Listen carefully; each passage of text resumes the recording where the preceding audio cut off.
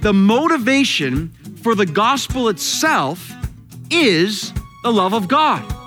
John 3:16, for God so loved the world, he gave his only son. The love of God initiated the gospel of God into the world that God created through the Son of God. For God so loved the world, he gave. It's God's love. I wanna be in the light as you are in the light. I wanna shine like the stars in the heaven. Oh Lord, be my light and be my salvation. 'Cause all I want is to be in the light. Yeah. All I want is to be in the light.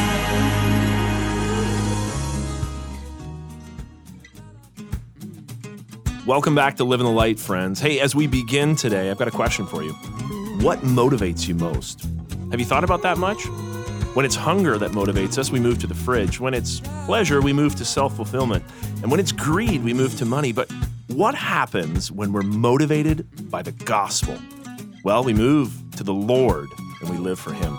Pastor Robbie explains more in today's teaching from 2 Corinthians chapter 5. The title of today's message is Made New and Motivated. Let's go right away to God's word for us. I'm always amazed at that when the attack comes on the church and the people are really there, man.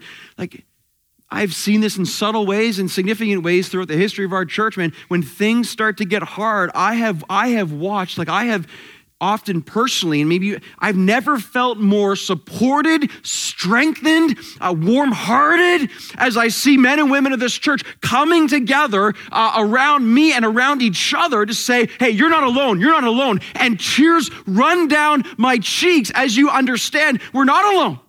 We have each other. So many of you would go to bat time after time after time for the cause of Christ in this place. That's super blessing to me. That is unbelievably a blessing to me. There's hundreds of you that would do that. And we're praying for hundreds more. Because when the opposition comes, we find out where we stand.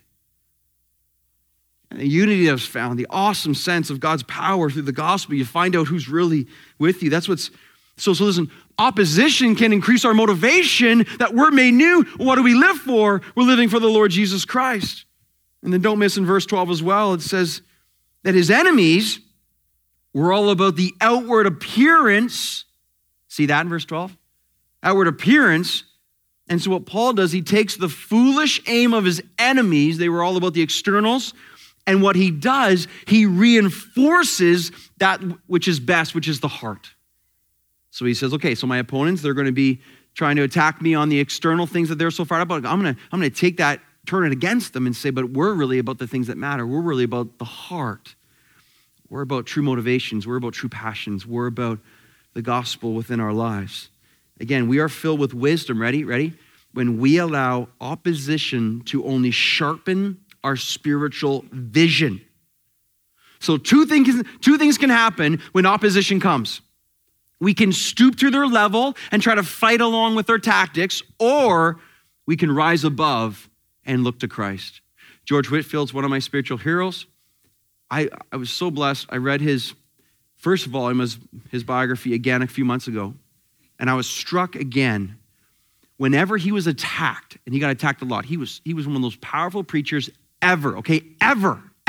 It's amazing. And whenever he was attacked by people, the first thing he would do, stop and pray for the person attacking him. It seems so basic biblically, but like, how often do you do that? How often do I do that? Is your first response when people attack you in the midst of opposition to stop and pray for them genuinely? Or are you like, how dare they? And I'm going to get them, and I'm going to show them, and I'm going to blame them. Anyone else? Anyone else? Anyone else? Anyone else? I appreciate the honesty in this group right here. All right? And I'm with them too, man. Like, I mean, my flesh says, oh yeah. But then Whitfield's like, okay, I can stoop through the level and sin, or I can rise above. And you know what? I read that book. I tried that. Like when attacked, to stop and pray. It worked. Like, it was amazing. Like the love, and then like the impact, and that just like, anyways, it's a great thing. The opposition can motivate us to actually become more like Christ as opposed to becoming less. In verse 13, look at verse 13. He says here, for if we are, here's more attacks, I'll explain why. For if we are beside ourselves, it is for God. If we are in our right mind, it is for you. So this verse tells us that Paul's opponents were accusing him of being mad, being crazy, or being insane, being out of his mind for Jesus Christ. They were telling people that Paul had lost his mind. He was out of his senses. He was a madman speaking foolishness. Isn't it interesting that Jesus himself was accused of the same thing? Isn't it interesting when people are truly made new and they begin to live radical lives for the gospel, that the world around them will often deem that as some form of insanity? Hey, question, have you ever been called crazy for Jesus? If you have, bless your heart. I know some of you right now in this room, I would definitely say you've been called crazy for Jesus, and I love you for it. I love you for it. Hey, loved ones, on some level, if we're genuinely living out the gospel, there will always be people in society that will look at us and say, you're messed up, man, and say, yeah, praise the Lord, for the glory of God I am. You don't understand it, but I pray one day you will, all right? This is one of the realities of living out, but what does Paul do? He takes the opposition, he turns it to motivation. Paul's passion, his zealousness for the Lord was so clear. It made such an impact. The world can't understand it. They try to dismiss it as madness. Again, another George Whitefield story. On the Sunday, the first Sunday after his ordination, he preached a message at his ordination, and it was so powerfully used by God. The people in the village complained to the bishop that George Whitefield had caused 15 people to become insane. Isn't that great? And the bishop was a godly man. And the bishop said this. The bishop said, I wish all clergy had this effect on people as opposed to none at all. Amen? Amen? Isn't that so great? I mean, really, really great. Again, if we're truly living the gospel out, there should be a lot of people looking over and saying, man, you're crazy. And you're just like, yeah, I am. For the Lord. We're not purposely trying to offend. We're not purposely trying to be a nuisance. We're trying to love the Lord. But again, the gospel and the radical outworkings that it has. Verse 13, the summary of this verse, Paul is saying, whether you call me insane or I have a sound mind, I do this for either God's glory and God's glory in the love of God's people. Out of my mind for God, right mind for you, church. In the face of opposition, his motivation only grew. I want you to see this, okay? I want you to see this. When your vision's clear and your motivation's strong, motivation for the gospel, it will plow through distractions. The motivation for the gospel, it's like when big offenses or small offenses come in, they can often knock us off our bike and we're in the ditch and we're like, I feel so offended. But when we're motivated and we see the Lord, we plow through the distractions, big or small. We don't take offense because we're in Christ. And then we keep moving on. This is what Paul's doing. He's like, people are attacking him all over the place, but he's so focused on the Lord that he's like, well, you can say what you want, but at the end of the day, it doesn't matter because the Lord Jesus Christ loves me. I'm a child of him. He's my identity. He has accepted me. All my sins are forgiven. You can do whatever you want. It doesn't make one lick of difference on me because I'm a child of the King. And what's he doing? He's seeing clearly. He's motivated through the gospel. But now we get to the really good stuff, okay? Motivation number 3, and it's this, the love of Christ. Here's the purest motivation of the text. It's the love of Christ. I mean, here the gospel just becomes boom, okay? Verse 14. He says, for, again, transition, for the love of Christ controls us because we have concluded this, that one has died for all, therefore all have died. Okay, so when Paul says for, see the word for in verse 14, he's moving from one motivation to the next. And it doesn't get any bigger than this one, okay? See the phrase there? For the love of Christ controls us. I mean, not everyone likes to write in their Bibles, but I hope you do just because it's a great way to learn, or I recommend it. But I mean, that phrase should be highlighted, circled, underlined, something, okay? The love of Christ controls us. Now, I want to be clear here. When Paul says this is not our love for Christ. This is Christ's love for us. The context shouts that out. The whole context is the gospel. It's not what we did for God, what he has done for us. So the love of Christ, Christ's love for us controls us. Remember, the motivation for the gospel itself is the love of God. John 3:16. For God so loved the world, he gave. He gave his only son. The love of God initiated the gospel of God into the world that God created through the Son of God. For God so loved the world, he gave. It's God's love That is the starting point for the gospel upon our lives and in this world. So therefore, I love this. When someone is made new in Jesus Christ, when they are made new, they are born again, they are regenerated, they become a new creation. When someone is made new in Christ, they are filled, they are saturated by the love of Christ. When you are made new in Christ, you receive a blood transfusion from Christ. His blood flows through you now. When you are made new in Jesus Christ, the spiritual leaven of Jesus Christ takes over and leavens everything by Jesus Christ himself within our lives. The love of God fills us entirely and completely. It takes over, and the love of God now determines our ultimate destiny. So no wonder then, Paul says, for the love of Christ controls us.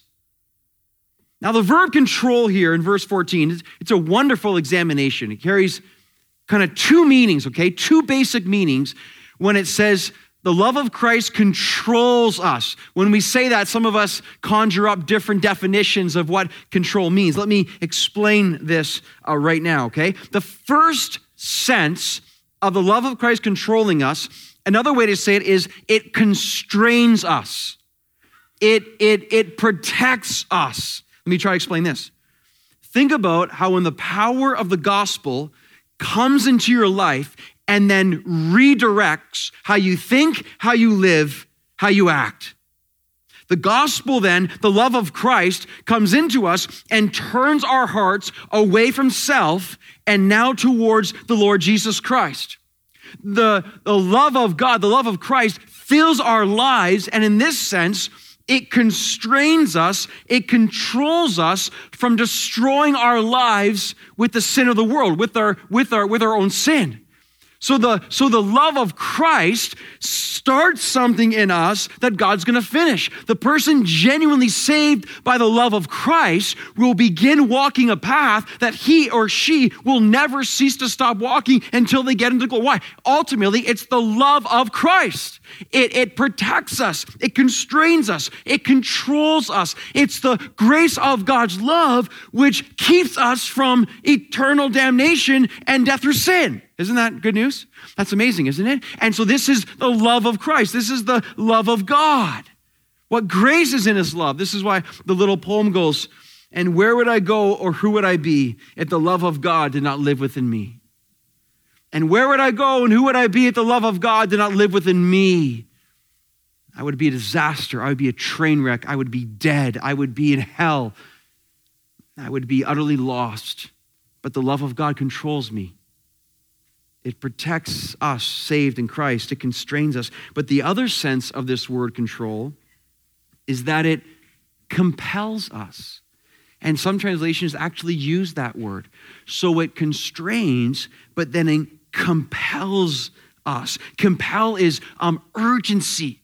The love of Christ brings an urgency, a compulsion to do something with the love I've been given.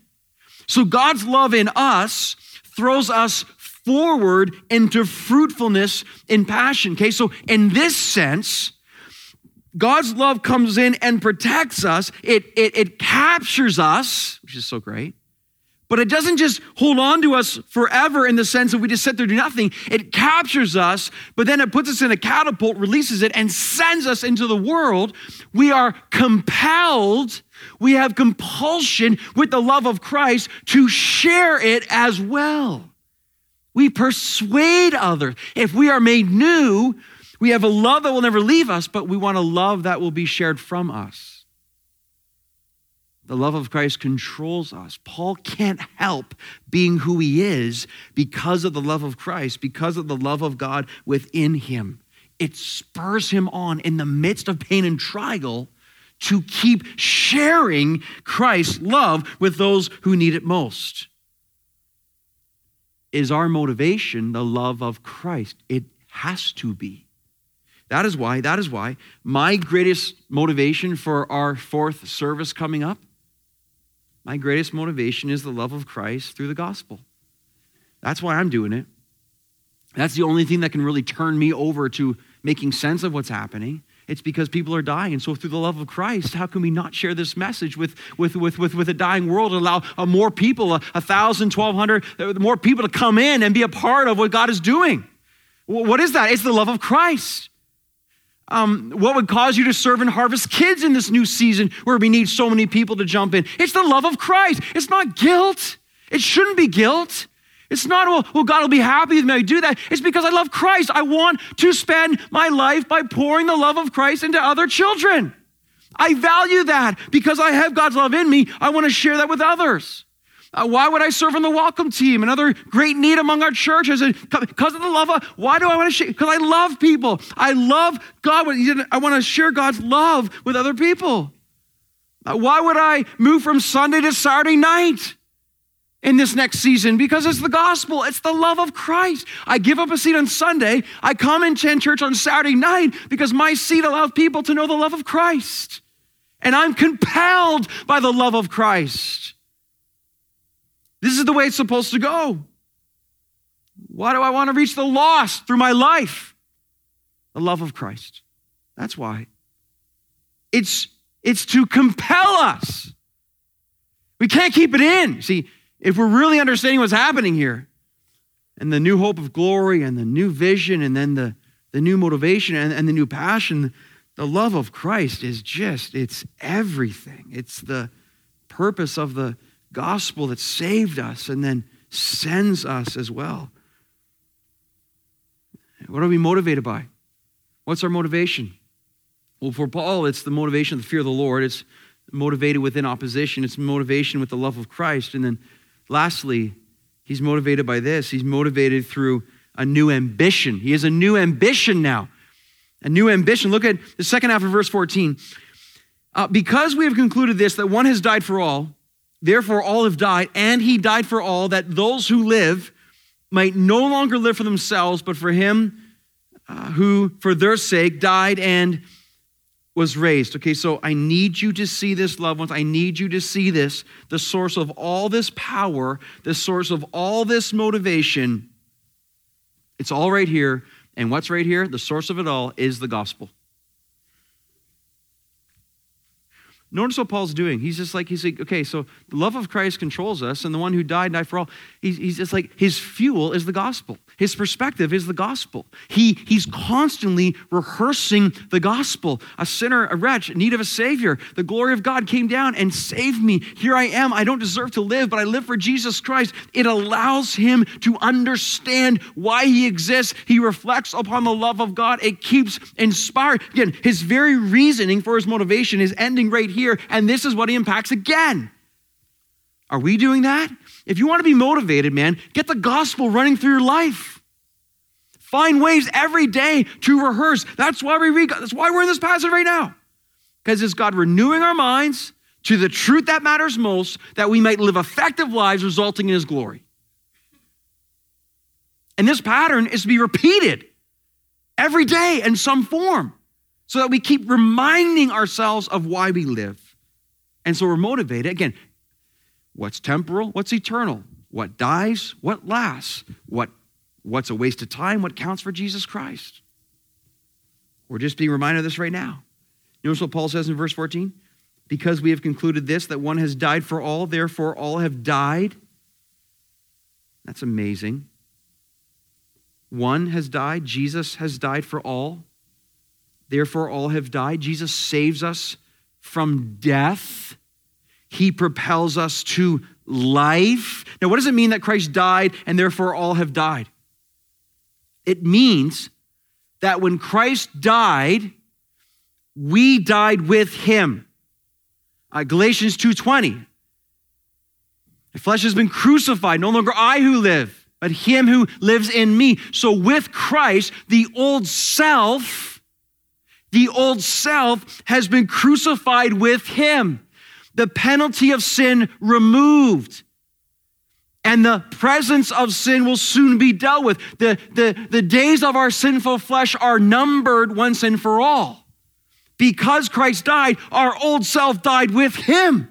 And we are no longer under the penalty of him or the power of him. And we are now free to live in Christ. And that's why, loved ones, when we when we are changed by the gospel and word made new, like this just in, we're made new. We become again in verse 17, next week, Lord willing, verse 17, it says, the old has gone, the new has come. The old has passed away. Behold, the new is here. The new has come. We are now new creations because he died. We all died with him. Our sin died with him. Our old self died with him. And when the old self is crucified with Christ on the cross, we now have the ability to live in fullness and freedom and power and passion. So what's happening here in verse 14, it's this. It's the death of death in the death of Christ. It's the death of death in the death of Christ. The old has gone, the new has come. Why? Because one has died for all, therefore all have died. Every person who gives their lives to Jesus Christ, their old self is killed and they are free to live for Christ. It's interesting in the passage to come, Paul says, I implore you to be reconciled to Christ. How many are here right now and you're dead? I mean, I wonder, in all sincerity, how many are here right now and you are spiritually dead? Physically you're alive, your heart is beating, but spiritually there's no heartbeat. Do you know that you're not alive? That's a fascinating question. Do you know that Christ does not live in you because there's no fruit? There's no love for God. I mean, half the stuff I'm saying right now, you're just like, well, I might see that in other people, but in my life, I don't see any of that. That's a very serious sign that God has not saved you, that there's no Spirit of God in you. Because when you're made new, man, you got to know it. When the Holy Spirit comes in and brings you from death to life, there's a whole awakening. Everything changes. I mean, you literally become an entirely new person. And so do you think you're sitting here right now to listen to this message, just go through the motions and leave again, that nothing changes in your life? Are you kidding me? You think you're here by accident? That God would put you in your seat right now? That you would just sit and listen to this with a hard heart and a dull mind and have no bearing whatsoever on what this means for your eternal destiny? Really? Could it be that you're here right now because God loves you so much that he gave his one and only son, that if you would believe in him, that you will not die but have everlasting life? Could it be that God calls from you right now faith from your life and your heart to exercise by his grace and faith in you that Jesus Christ died for all your sins and paid for all of them, that you would say, I am not Lord, I am not King. Jesus, you are Lord, you are King. I believe in you, I love you, I trust in you, and I want you to save me, that I too might be crucified in old flesh, that I might live now with the newness of life. Could it be that you are here to hear that message right now? And could it be that the Lord wants to rescue you from death and hell and sin and save you for eternity? Could it be? It's one of the main reasons we're even here, to preach the gospel of the Lord Jesus Christ, that others might know the joy that we have of being made new in him, not because you're a good person, because he's an awesome Savior. See, Robbie, what do? You turn from sin and you run to Christ as best you know how. And you call him King and Lord. And you say, Lord, I want you to save me. And then what happens? Well, notice the outworking and the implications of the gospel in verse 15. And he died for all, Christ died for all, that those who live might no longer live for themselves. So here's just a little test right here, okay? If you want, Jesus, you save me from life, or you save me from death so I have life. You save me, but now I want to live for myself. See, a lot of people in this world, they do that. Oh, Jesus, okay, so I get the fire assurance, but let me just go live for myself now. So you save me from death, but I won't give you any part of my life. I live for self. You don't get it. That's the person, if they keep living this way over all this time, they don't get it. If you say, Jesus, save me from death, but now I want to do everything I want to do in my life and live for myself where I'm actually king, that is not truly someone who's made new. You can't do that forever. That means there's no genuine transformation. See, the reason he died is that we might no longer live for ourselves, but for him, but for him, but for him, but for him, that we might live. Are you like me? Like when I read verse 15, there's something in my heart that goes, doo. Like when I read this, I'm just like, yes! Like it's the Spirit of God in me. My flesh is like, no. But the Spirit of God in me says, yes! This is why you exist, Simons. This is your purpose.